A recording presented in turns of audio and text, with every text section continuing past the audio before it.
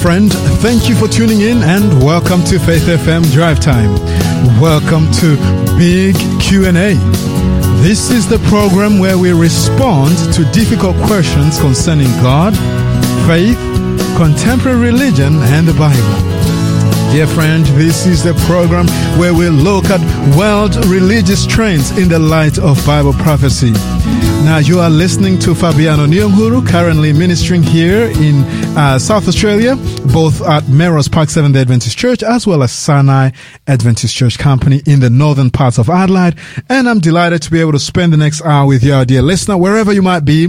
You might be at home. You might be listening from interstates. You might be just relaxing, wherever you might be, or even if you're on the road. We are so thankful that you have tuned into Faith FM. You've tuned into the right program. This is the best place to be in the whole of the world, really, being on the radio and listening to something spiritual, something which can minister to your heart. And I'm so thankful, I'm so thrilled that you'll be able to spend the next hour with us as we delve into scripture, as we explore some of the biblical topics.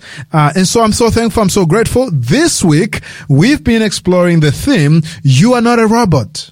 And today's topic is a question. Sabbath to Sunday. How did it happen? And does it matter anyway? That is really the question for today, my friends. And we'll be delving into that shortly. And but before we go any further, I'd just like to remind those who are listening to us that you can actually follow up on the previous programs in these series on the Faith FM website or on the Faith FM app. You can actually download the app from the App Store or Google Store. Just search for the Faith FM app. Hey, I think it's going to be the best app to have, because wherever you might be, let's say that, hey, the frequency isn't working properly. You can just get onto your phone, so long as you've got data, and you'll be able to listen to Faith FM live. Hey, that will be exciting. And only that, you can schedule events, you can re-listen to certain programs. It's just amazing having the Faith FM app. And so, yes, please get the app. Now, let's say you're interested in sending in a question or a prayer request, or even letting us know where you're listening from.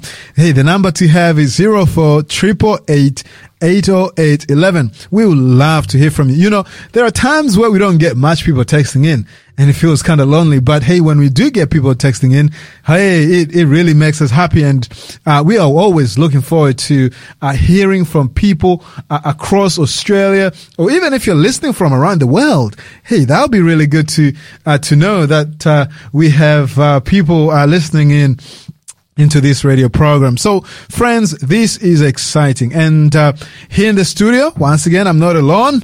I'm always with a friend of mine, a special friend of mine, Pastor Hugh. And I would like to welcome Pastor Hugh. How have you been, Pastor Hugh? Oh, I've been really well. It's great to be with you, Fabiano. Great to be with our listeners today as well. And yeah, we don't want to be lonely here in the studio, do we? But of course, we have a lot of fun together, and it just multiplies the fun when we get to share it with other people too. That's correct. That's correct. So text on in. Exactly. And so, yes, Pastor Hugh is a minister at Trinity Gardens Seventh-day Adventist Church.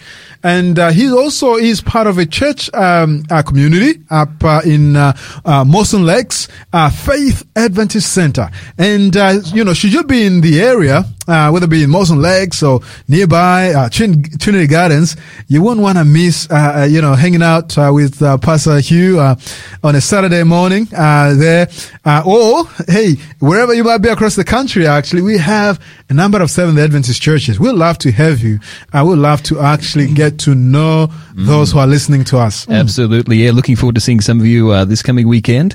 But bear in mind as well that if you're in the Melrose Park area, or perhaps if you're in the Deveron Park, I don't know if I pronounced that correctly, but certainly the Sinai community there, you'll be really well welcomed, of course, with Fabiano, who also ministers out of those two churches here in Adelaide. So, but of course, like you say, there's so many wonderful faith communities across this country, and it's a blessing to be able to share that on the Sabbath day. And now, of course, we're going to be talking a bit about that later on in our program, aren't we? About the Sabbath. This whole business about Saturday worship, hey? We'll be getting into that. Okay. All right. Well, let me just share something interesting. Now, for those obviously who've been following the news, you probably have heard about what's happening there in the Middle East. Israel crisis, a battle for country's identity. Well, it says here, and this is written by Tom Bateman, published by the BBC. I wonder what BBC actually stands for. We grew up hearing BBC, but I've never searched what it really stands for. British Broadcasting Corporation. There you go. Okay, yeah. So by the BBC. It says here, while flames lapped around melting tires on Tel Aviv's main highway, doctors walk out on hospitals and Israel's main airport was shut down. Benjamin Netanyahu kept a country's waiting. Some of you have followed up, on the story there of the unfortunate state that the country finds itself with the political upheaval, and how, according to the news outlets, that the president, really wanted to introduce a certain legislation which would undermine the power of the judiciary, and so therefore the people said, "Hey, definitely not." In fact, he was not popular to begin with, but I think he was really now pushing it too far. So this writer continues saying that when he finally appeared on national TV, maximizing the impact with a live address at the top of the 2000 nightly news shows, he began by likening his position to a story about King Solomon. All right. And just as the biblical monarch had to judge which of the two competing women was the real loving mother of a baby, he had made his own decision when it came to the two sides contesting his reforms. And so, he apparently say that he was making these changes in favor of the people. He believes that this is the right thing to do, and apparently he was doing as much as he could to bring the crisis back from the brink for now, and to give the official opposition space to say to have a say in all this. So now, one thing that really caught my attention, and this is the main reason for me sharing this. First of all, the header of this news outlet, or this article rather, I should say, Israel's crisis, a battle for country's identity. All right, this issue of identity. Secondly, it was something which I read down here, which says that. Now, I hope I don't lose this. I should have highlighted this, but it says something. Here it is. It says they sparked one of the greatest political and social disputes of Israel's modern era, much of which hinged on our opponent's fears that his government of the ultra-religious and far-right was speeding the countries towards theocratic rule. Let me read that again. So, this is talking about the deep division now. Okay, so that is Netanyahu and his party, sparked one of the greatest political and social disputes of Israel's modern era, much of which hinged on opponents' fears that his government of the ultra-religious and far-right was speeding to the country towards theocratic rule. So as I just listened to those words, so I'm obviously in the back of my mind, I'm thinking, okay, so the protests there in Israel, and the instability that's there, the issues anyways that has always been there between Netanyahu and the people, even broader issues between Iran and Israel. And I'm thinking, okay, so it sounds like this president has a group of supporters or people whom, he's wanting to back him up, with whatever political agendas that he might have. And these are far religious groups.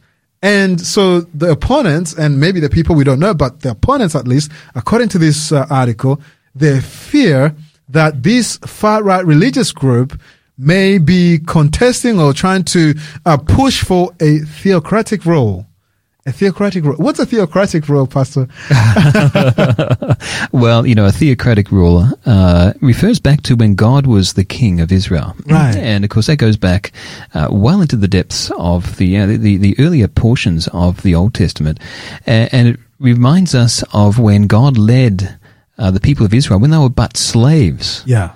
Out of the hand of slavery, out of the grasp of Pharaoh there in Egypt, and led them into the promised land, what today we'd refer to as that parcel of land that some like to call Palestine, others like to call Israel. But God said, it was at the time it was called Canaan. Yes. But God said this is going to be the promised land, this side of heaven at least, for my people who the world looked down upon and who were slaves at that time. Now, of course, thanks be to God, God's people are not relegated or confined to just one ethnic group of people, but to all people of every tribe, nation, language, and people across the face of the earth. That's why you and I get to belong to the people of God as well. And all our listeners, but if we so choose. But the thing is that that, of course, was referring to a time where it was only by God, only by God's grace, only by God's hand that they could be led out of slavery. In fact, still remain to this day the only nation to have ever been led out of slavery. Wow. And form into an entire nation. That's interesting. Wow. Other than some power coming in externally. It would require another kingdom or another power, some other human authority to come in and free a group of people. We see that with the Civil War in the United States between North and South. But with the biblical Exodus account, how is it that a slave people subjugated for 300 years and more were able to come out of slavery and form into a people that endure to this very day. That only but by God. Right. And so that's the ultimate theocracy, because the God of freedom, the God of love and of grace and of mercy, who led people out of slavery into freedom, was the only one who could truly be king. Right. And that remained that way until the first king, King Saul, and what a disaster that was. Ultimately, sadly. Became a human king. And so ever since that time, of course, there's never been a theocracy. Wow. Because which one of us, impure and imperfect as we are going to represent God here upon earth in his theocracy? Which one of us are going to do that? None of us. Only one person I can think of who could do that, and yet he decided that he would become our slave. Right. He would become a servant even to death, even death upon the cross. Right. That we, again, might be set free and be on our way to the promised land of heaven. And of course, that person is Jesus. Amen. That's right. So the only person who deserves to be the head of a theocracy is the one that we proclaim as, rightly so, as the head of the church, and that's Jesus. So not to want to divert too far off from where you began there, but I think really it's important for us to note that he's the only one who deserves to be, but he's the one who chooses not to be. He humbles himself. And of course, for that reason, he's rightly exalted, and he's the one who really is our Savior. I don't think Benjamin Netanyahu is our Savior. No, definitely not. I think he's very well intentioned. Okay. I think he wants to stand up and defend his people in a very hostile neighborhood there in the Middle East. No doubt about that. And the world needs a democratic Israel. In what is a backyard there in the Middle East that is full of despots. That's right. Autocrats. Maybe not theocrats, but certainly autocrats. That's right. And in a place that needs democracy perhaps more than ever before. Right. And whose many people hunger for.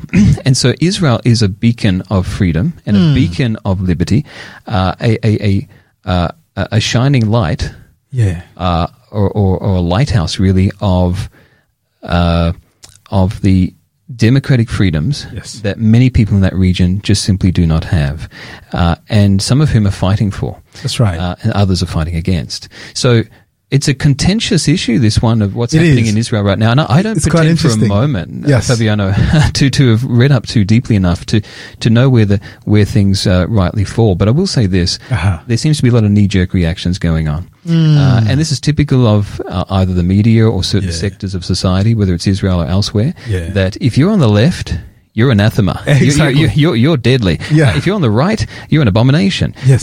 Never the twain shall meet. And so this is what rends societies apart. That's right. So I'm really pleased to see that Prime Minister Netanyahu in Israel has had the common sense to say, let's just put this on pause. Yes.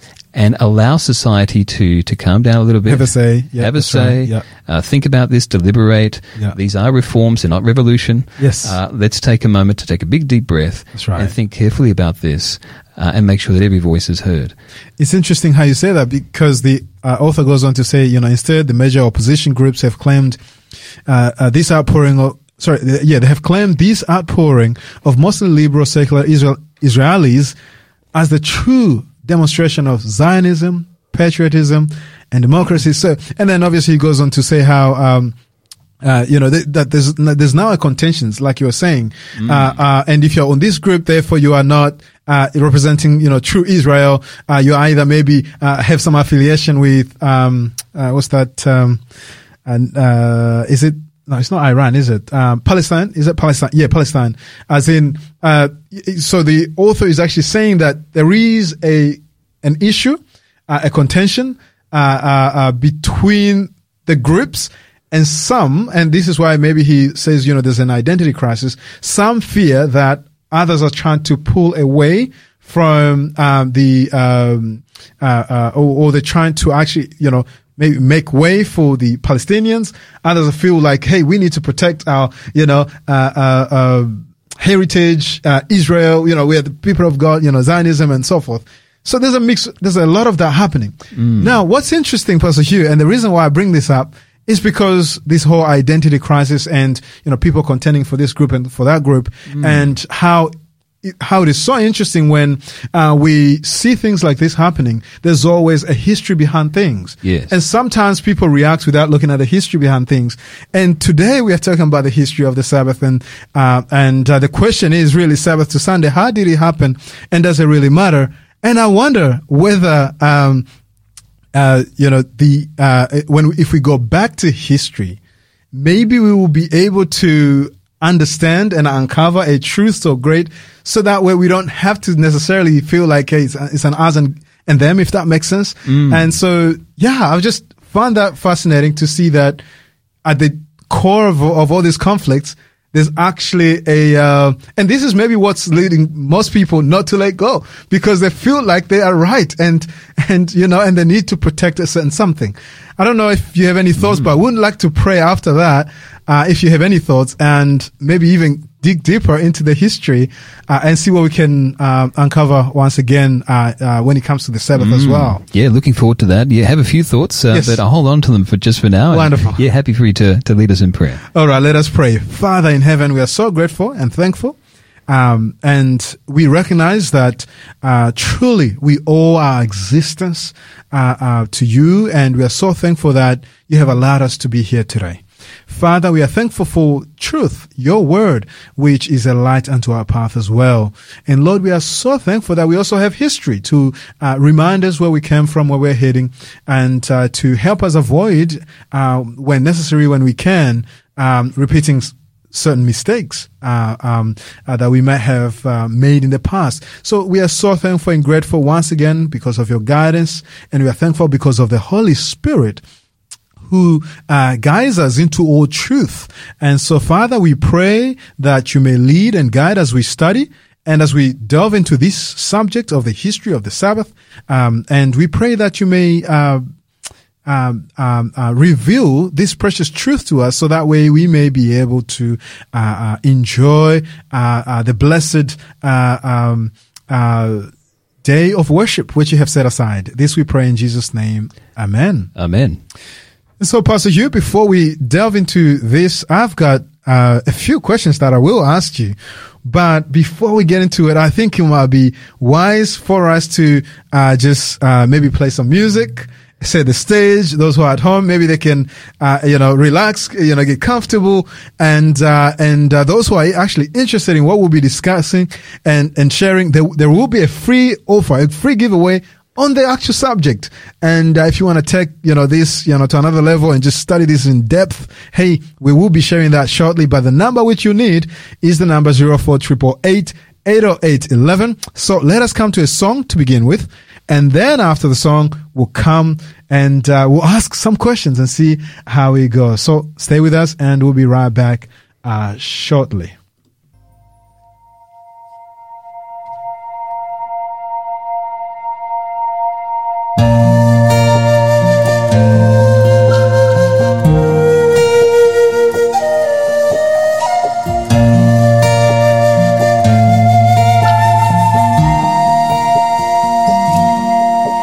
In ancient times, God built a monument at the dawn of creation. He hallowed and blessed those moments of rest, that day of complete veneration. That pillar He made, not of stone but of time. The hours were sacred, the idea divine, and the morning stars sang, for joy they did shine, and shouts that first week of creation. And lest they forget, He made angels who'd fall down from the sky on all days but one, and He wrote it down for the sake of us all among the 10 rules on the stone.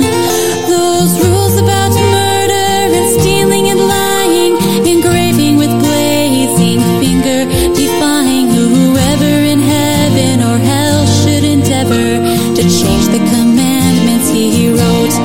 Here is the patience of the saints. Here are those who keep the commandments of God and the faith of Jesus.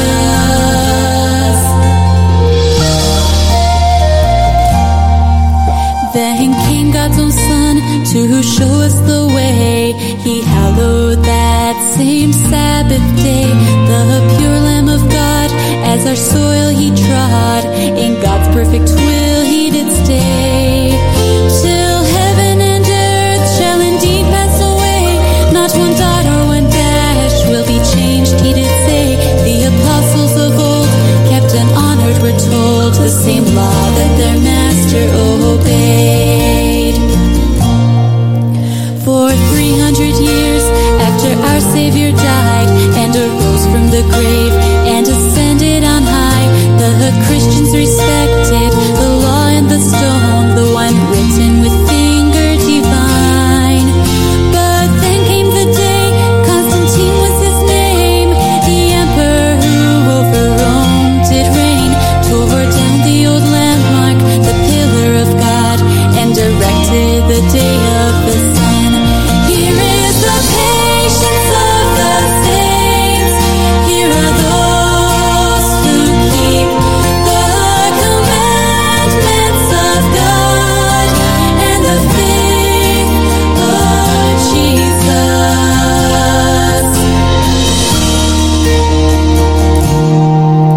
As millennia passed, the memory of God's pillar of time was slowly erased by the ceaseless waves of generations of human traditions and days.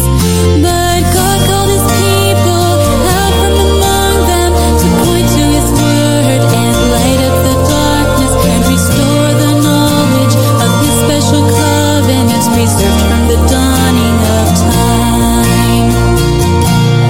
Lest you think that the crowds can't be wrong today, remember the crowd in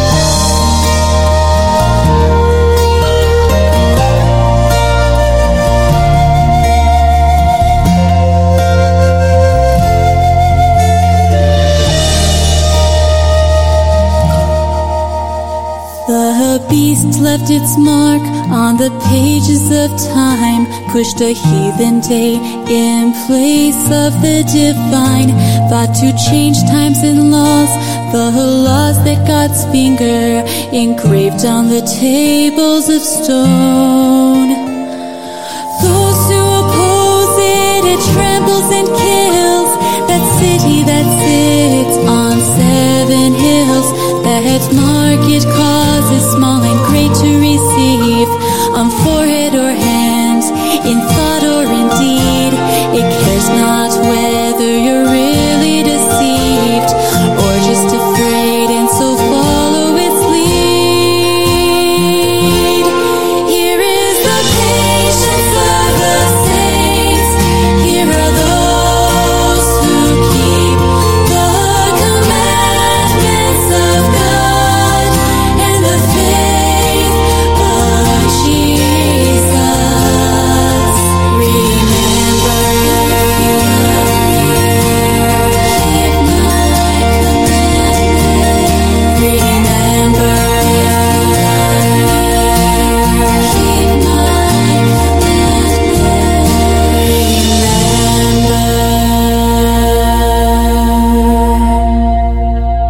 What a beautiful song. I love these scripture songs, and not only do they, sound so good to your ears, but they also are rich with, information, theology, and wonderful, wonderful songs. And so we were just talking just before we went to our break, how you need the number 04-888-808-11. Oh, friends, you would want to have the free giveaway which we have today, because it really goes in depth in what we'll be sharing today. Today we'll only be scratching the surface, really. And so let me once again welcome you to the Faith FM Drive Time program. You are with Fabiano Nyonghuru, and our co-host today is Pastor Hugh, and a regular co-host on this radio program, and a faithful student of the Bible. I agree. I believe that. And so, friends, you're not a robot has been our theme, but today's question is Sabbath to Sunday. How did it happen? And does it really matter anyway? So we'll be attempting to answer that question.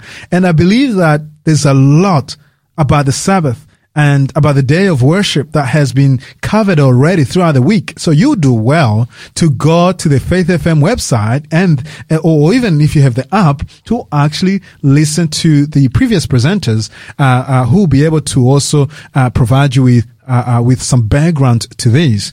And so let me ask Pastor Hugh a question, maybe to start us off as we discuss this topic, Sabbath to Sunday. How did it happen? Maybe let me ask the question, maybe that may help us set the stage or the context. What was it like for Christians living in the first century?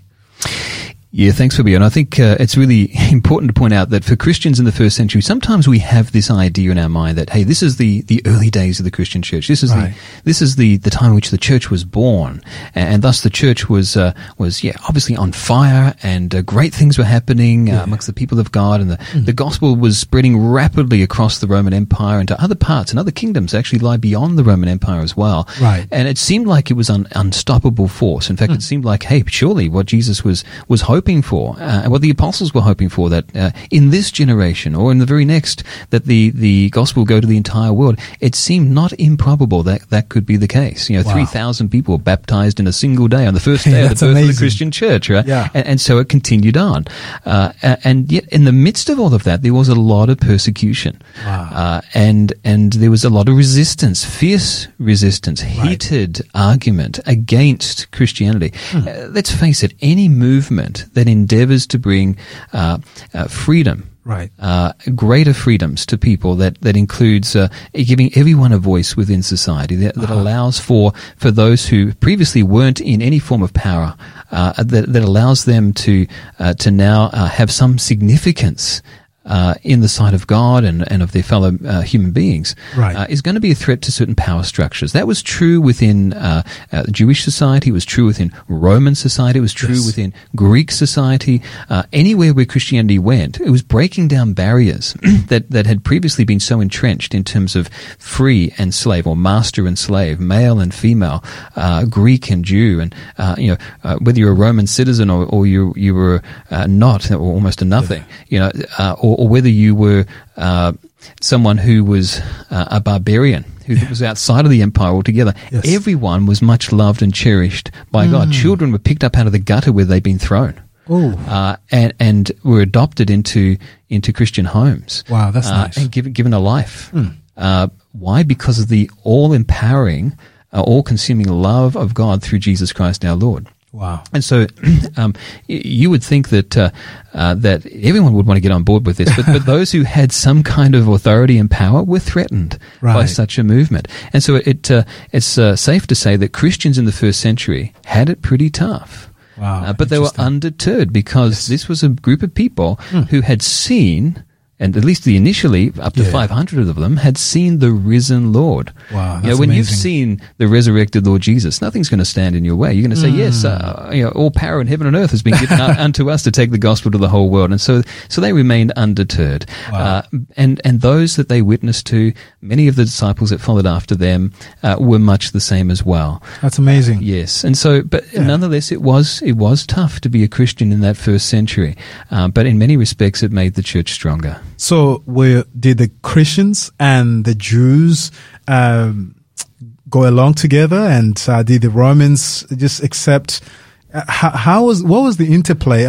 And the persecution that the Christians suffered, was it somehow related maybe to the connections to the Jewish systems and I think religious? You're right. I think you're right. I think really it's really clear from history, in actual fact, that there was animosity on the part of some of Jewish society towards Christians because of the fact that, hey, look, we are worshipping the same God. Right. We have the same Bible, the Tanakh, or the Tanakh, or the Hebrew Bible for Jewish believers, and for Christians, what then, as time went on, became the Old Testament. Right. And many other practices that they shared together, including, by the way, something you mentioned before, the seventh-day Sabbath. Right. So Christians and Jews alike were worshipping exclusively on the seventh-day Sabbath, right through the first century. That's quite interesting. Yeah. Now, you look from a Roman's perspective. From a Roman perspective, this was in a sense, let me put it this way. For the Roman looking on, the two were almost indistinguishable because, they worshipped on the same day. Many Christians were still worshipping in synagogues or even in the temple right up until its destruction in 70 AD. Yeah. They had many of the same practices. Diet as well? Even diet was very similar. If not the same, in fact, through that first century and for quite some period afterwards as well. And so there were many different factors at play that caused the Romans to think, well, these subjects are ours. Maybe there's some slight differences between them, but essentially they're the same people. They're the same. Yeah. Now, of course, that was good for the Christian, though, to be seen as a Jew. Right. Bad in a sense because some Romans looked down their nose at Jewish people. There was quite a bit of anti-Semitism within the Roman Empire. But by the same token, what was good was the fact that Judaism was a recognized religion. Wow. Okay. And so if you come under the umbrella of Judaism from the perspective of a Roman, well, you're protected. You're an established religion. You're a religion that is allowed to exist and to prosper within the Roman Empire. And so this is what really continued on right through the first century into the early parts of the second century. But then I hear that somehow the Jewish community, was doing certain things that the Romans didn't like, and apparently that maybe backfired at them, and it probably made it a bit uncomfortable for the Christians. Yeah, let's see it from the other perspective too. There are certain things that the Romans were doing that made the Jews really uncomfortable too. In fact, having to pay onerous taxes and extra taxes, in fact, than other citizens of the Roman Empire. Okay. And so for the Jewish people, they really felt under the thumb. And felt persecuted in a sense themselves, even though that they were a protected religion, established religion within the empire. Yes. And so this led to a lot of tension. Right. And ultimately, of course, as we know, there was the Great Revolt, the First Great Revolt in 66 AD. A great war then ensued between Rome and between that part of Jewish society, which was a large part of Jewish society. Not initially, but it gradually did become, because everyone got swept up in it. Yes. And led to the loss of many lives, sadly. and ultimately to the destruction of that world famous temple. Yeah. Some have called the eighth wonder of the world. Oh, right. There in 70 AD, and still to this day, of course, many Jews, Orthodox Jews certainly, go to the Western Wailing Wall. Yes. Some people say, well, how is it that that's possible? Wasn't the temple destroyed? Yes. Well, yes, this is actually not the wall so much as the foundation. It was a huge temple. Yes. And so it has the appearance of being a wall. Right. I guess in a sense it is, but it's actually the foundation. Oh, that's fascinating. Which they couldn't thoroughly destroy. And so it's still to this day. Yes. Orthodox Jews and others particularly Orthodox Jews will go and they will pray at the Wailing Wall, a very significant part of Jewish life. But sad to say, as a result of 70 AD, yes. Many Jews were either killed or were sold as slaves. Right. And it seemed like all their hopes and dreams as a nation and their hopes for a Messiah were gone. Now, from a Christian perspective, many of the Christians at that point in time were still Jews. Yes. A large percentage. And so what they wanted for their people was to say, well, hey, Messiah has come. Mashiach is here. Yes. Jesus is the Messiah. Right. This wasn't well received. And eventually there was a second revolt against Rome. Right. In around 130 AD. Okay. And what many people don't realize is that there were still sacrifices that did continue on right up until that time, not as systematically. Yes. And when the Romans swept back in, this time under Emperor Hadrian, they actually sold many millions of Jews into slavery. In fact, the market was so glutted with Jewish slaves that it actually cost you to get a slave. Really? They lost their value altogether for a time there. So that's how bad it was. And they end up razing what was left right down to the ground. Yeah. They furrowed the ground. And they slaughtered unclean sacrifices, pigs and so on the temple. On the temple? Right. And they dedicated it to Jupiter. That would have caused quite a disturbance there. Yeah, absolutely. But they wanted to just say, hey, look, this is no longer going to be holy ground for Jews. Right. And the result was that likewise, Hadrian instituted various different laws, and amongst those laws was essentially attempts to eradicate the Jewish religion. You could not study Torah. You could not even look upon Jerusalem. Many rabbis, actually eminent rabbis, lost their lives simply looking in that direction or not heeding the warning from the emperor, and were martyred at that time as well. So this prohibition against looking at Jerusalem or any Jew entering Jerusalem, the outlawing of Jewish religion, and in and amongst this as well was the outlawing of the seventh-day Sabbath. Hadrian was a clever emperor. He knew that if you're going to try and eradicate a people and weaken a people and cause them to become dissolute and simply scattered in this diaspora across the empire and beyond it, that you had to make sure that their day that brought them together was eradicated. So not just the place, but the time that they would gather together as a people. So he did his very best. And so as a result, to destroy the Jewish people, as a result, it took 1,800 years. Before Jews would be restored as a nation that we call Israel today. It's a long time. It's a very long time. So he was very successful in his attempts to destroy the Jewish people. Yes. But the result of that was that many Christians, particularly in the nerve center of the empire, right under the nose of the emperor, became very nervous because they said, how are we going to distinguish ourselves from Jews? So that would be very uncomfortable. Very uncomfortable because, many Christians were considered to be Jews. Right, And so the Christians of the time, led most ostensibly by Justin Martyr, who himself became a martyr a bit later on. He made a very big distinction between Christians and Jews. He was probably the best known apologist for the 2nd century amongst Christians, and he attempted to deeply entrench this idea that Christians and Jews are very separate, they're very different, and one way that we ought to show that we're different is we should worship on a different day. Wow. And so in Rome, in the city of Rome, but also in Alexandria, around that same time, a city in Egypt, in those two large centers of the Roman Empire, Christians in those places began to worship on Sunday to show, hey, look, we're not Jews. We're different. We're different. Don't come after us. Don't try to destroy us. Yes. And so they felt the pressure, and they really, as a result of that, tried to fit in with Roman society and make major changes within the Christian faith. It's quite interesting because, right, what you're saying, even history testifies to this, because in the 4th century we have Socrates Scholasticus, I believe that's how you pronounce his name, writing and saying, and I quote, "For although almost all churches throughout the world celebrate the sacred mysteries of the Sabbath, almost read the same sentence there, the Sabbath of every week, yet the Christians of Alexandria and at Rome, on account of some ancient tradition, have ceased to do this.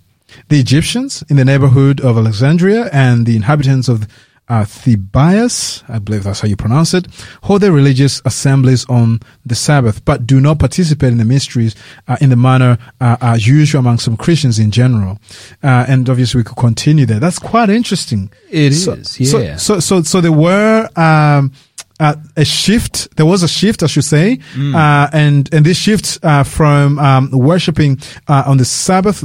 Today we call it Saturday, the 7th day of the week. The 7th day of the week to Sunday Sabbath, was an attempt to distinguish oneself from the group, the Jewish group, and to say, hey, we are very different. And so slowly then, so it really came about as a result of, well, let's go back a little ways. Right. Let's just remind ourselves that as a church, look, Jesus and all the apostles and all the early believers, they all worshipped on the Sabbath. That's on the right. 7th day Sabbath of the Bible. And so this is something that's been well explored the last 3 days in this week's broadcast. That's right. And again, I guess we'd encourage our listeners to go back and listen to those. Oh, yeah. but yes, you're right that there was such fierce anti-Semitism, bitter hatred against Jews by Romans, that Christians felt that at all costs, just about, they had to separate certain Christians, let's say, those particularly in Rome. Can you imagine the pressure there? Wow. Yeah, it would be. Felt the importance to distinguish themselves. In fact, I've got a quote here from Justin Martyr who says, "The Sabbath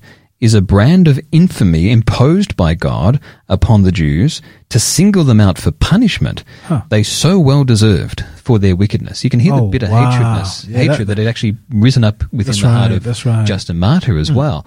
And because, there had been some tensions there. Yes.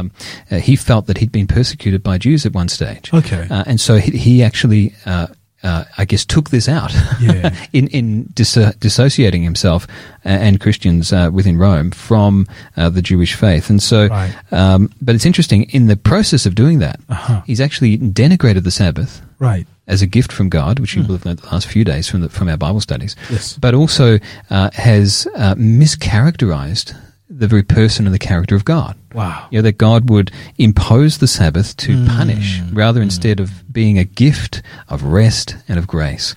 It's quite interesting. So usually, when, one is pushed in the corner, they are forced to come up with, ways to actually defend themselves, free themselves, and so forth. And it feels to me that as the Christians were being persecuted, as the Jewish community was becoming unfavorable, if that's even a word, to the rest of the society there, these people felt like, hey, we need to go to extra lengths to actually distinguish ourselves. But my question now, forgive me if this is now a very big question, and if we are not able to even unpack it today. Hey, it's called Big Q&A for a reason. Big Q&A, that's it. But my question though, Pastor, is this. Yes. Should we ever, and obviously now I'm asking this so we can maybe find an application for us today as well. Should we ever compromise on a biblical truth when we are forced or we find ourselves in the very, how can I pull this? When you are put in the fires. In the fires, okay. Exactly. Yes, Should we? I mean, what can one do? And How would you respond to that convoluted word? I think really that history tells us the answer. Right. Because just as history has revealed how that there was a change under great fire and pressure, right. not by the early church, the earliest church, not by Christ or the apostles, but by Justin Martyr and others. Yes. There in the coming towards the middle, third to the mid part of the 2nd century. Right. But that compromise did not save them. That compromise only emboldened those. Is that so? Oh, yeah, because when you think about it, the Romans weren't stopped. They weren't inhibited. Right. Later on, the Christians became the butt of every Roman joke. The Christians were the ones that were persecuted relentlessly and vociferously by the Roman state. And so whatever compromises they made, including this idea of changing the day that God had given. No one has the right to do that. Yes. But changing the day from Sabbath or the 7th day of the week to the first day of the week or Sunday, the day of the sun, doing that didn't save them from harm's way. It made them disloyal to Jesus, who'd given them the day in the first place. That's correct. But it also didn't save them from the attacks of those who decided to be their enemies. And so it's fascinating to me that sometimes we want to try and make compromises. We want to weaken a stance. We want to be so inclusive that we forget about what makes us exclusive. We want to include not just everyone, but every wind and idea into the Christian faith. Right. That the very thing that we are saying, hey, look, this is so precious. Everyone should be involved in this. Everyone should be blessed by this. Right. That very beautiful thing is lost. Wow. And that certainly was true for the church in Rome. Yes. As it was increasingly not just for the church at Rome, but also at Alexandria as well. In fact, their distaste or their attempt to show their distaste for the Sabbath was so strong that guess what they did? One thing that they did around the exact same time, in the 130s, 140s AD, was that the church in Rome instituted a weekly Sabbath fast in memory of the death of Jesus. Yeah. And so they saw that the Jews were delighting and rejoicing in the Sabbath, which was a beautiful gift of God. And they said, you know what? We despise it so much that we're going to turn it into a fast day, a day of gloom and sadness. And so this was a fast, though, that lasted from noon Friday until 4 a.m. on Sunday, and then declared Sunday to be a feast day and the only day on which the Lord's Supper could be celebrated. So this is a 2nd century edict of the Roman Church. And so it's not hard to imagine, is it, Fabiano, the feeling in the pit of a believer's stomach at the very thought of Sabbath. I'm going to have to stop eating for more than a day, for much longer. So little wonder then, over the course of the 2nd and 3rd centuries, that more and more Christians began to find Sunday their favorite day to worship in Rome. But as you pointed out before, with Scholasticus, also Sozomen in the 5th century, still by that stage, most Christians everywhere within the empire and certainly beyond the walls of the empire were continuing to worship on the 7th day Sabbath as opposed to Sunday. That's quite amazing. And it's quite interesting because I can see how maybe they probably thought that, hey, if we worship on Sunday, it might make us friends with the Romans, so the big hitters, the power players, because they're already worshiping their gods on Sunday. But that's quite interesting. Just gonna take a short break while we are on this, but please don't go anywhere, because today we are in for a treat. So just please give us a few seconds. Let's quickly take a short break. This program is made possible by the support of Adventist World Radio. Now, friends, I just wanted to make sure that you do not forget that we have that free giveaway. It is the book When God Said Remember by Mark Finley.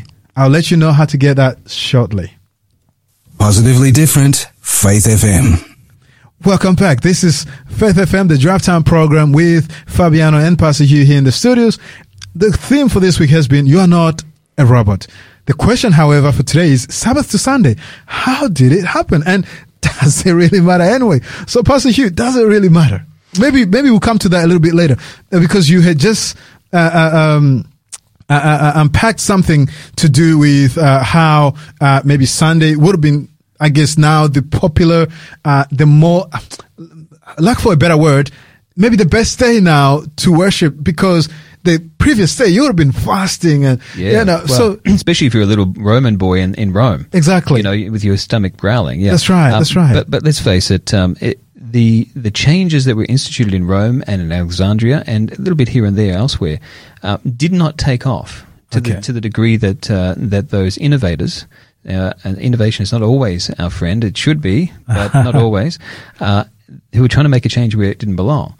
That despite that, it hadn't really taken off, and most Christians rejected it because they wanted to be faithful to the Bible. They wanted to be faithful to Jesus. Yes. And so they continued to worship on the seventh-day Sabbath. But it really wasn't until the 4th century that things really started to get a roll on within the Roman Empire towards Christians being more widely accepted institutionally and governmentally, but also that the change from Sabbath to Sunday became official by official Roman decrees. And in fact, a decree. Yeah, well, it came about really because the Emperor Constantine, he gave up persecuting Christians. He's father to a lesser extent. Certainly other emperors like Diocletian and others before him had attempted to destroy Christians and stamp them out altogether. He decided, well, if you can't beat them, join them. Right? That's right. And furthermore, he was a very savvy politician. He realized that you've got the barbarians beating at the door. The empire's become somewhat weakened by this stage. And after his time, it would increasingly become weakened. And you've got a divided empire because despite their efforts to destroy Christians had continued to flourish. And so by this stage, pagans and Christians were almost at the same kind of numbers. Worshipping on the same day? Well, no. Not really? No, actually. In Rome, yes. Oh, okay. In Alexandria, yes. That's what I had in mind anyway. Yeah, but elsewhere, no. No, And so because the answer was no, that most Christians weren't worshipping on Sunday, they were continuing to worship on Sabbath, he felt the need then to institute a decree to change the day. So he said, look, I'm becoming a Christian now as the emperor. I'm going to unite my empire together against the outside world. Right. And at the same moment, I'm also going to popularize Christianity to pagans. Sounds so cynical. And I'm also going to make the status that Christians will receive within the empire, help to make changes within Christianity palatable. So what he did was he said, well, I'm going to institute Sunday, the day of the sun, S-U-N, because sun worship was the preeminent worship at that time amongst pagans. And so his brilliant solution was to decree on March the 7th, 321 AD, that the venerable day of the sun, Sunday, was to be observed by Christians, in fact, by everyone across the empire. It was a day upon which no work was to be done. Wow. And he made it the official day of worship throughout the empire for Christian and pagan alike. And this is what he said. He said, I did have it there, but in the interest of time, let me flick forward. Yes. But basically what he was saying was that workshops in the cities should cease, labor should cease across the cities.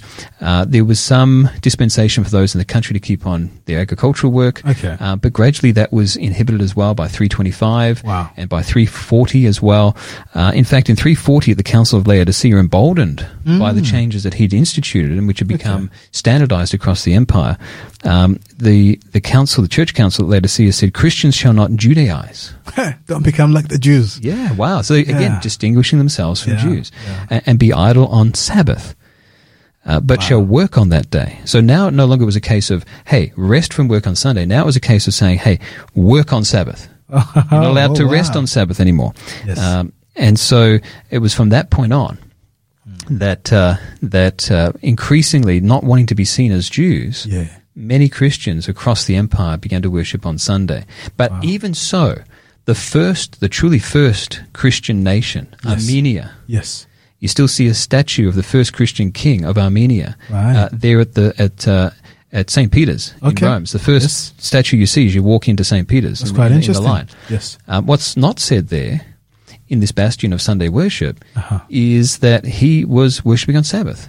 And his nation worshipped on Sabbath. And gradually that change to Sunday came about under the influence of the Roman Church. That's quite interesting. And likewise, also places like Ghana, other parts Ethiopia. Ethiopia. So West Africa as well as East Africa. Many. Yeah, that's right. These places continued to worship on Sabbath. Even in Picards in Bohemia, Passanini in Italy, all around, pretty much. Well, this is true. In fact, right across wherever Christianity had gone prior to the Church of Rome exporting Sunday worship outside of the Roman Empire, up until then, or whenever it would come across Christian groups, it would say, well, hey, look, the day of worship now is Sunday. But what they were encountering was Christians who were continuing to worship on Sabbath. I'll give an example from Western Europe. So, for example, with the Celtic Church, the Celtic Church was separate to the Church at Rome. Right. And it's really interesting to me that if you go into the British Isles today, you'll find, for example, the world-famous monastery on the island of Isle of Iona, or also on the island of Lindisfarne. There's another one there as well. These were centres for missionaries, Celtic missionaries, to spread out across the British Isles and further afield.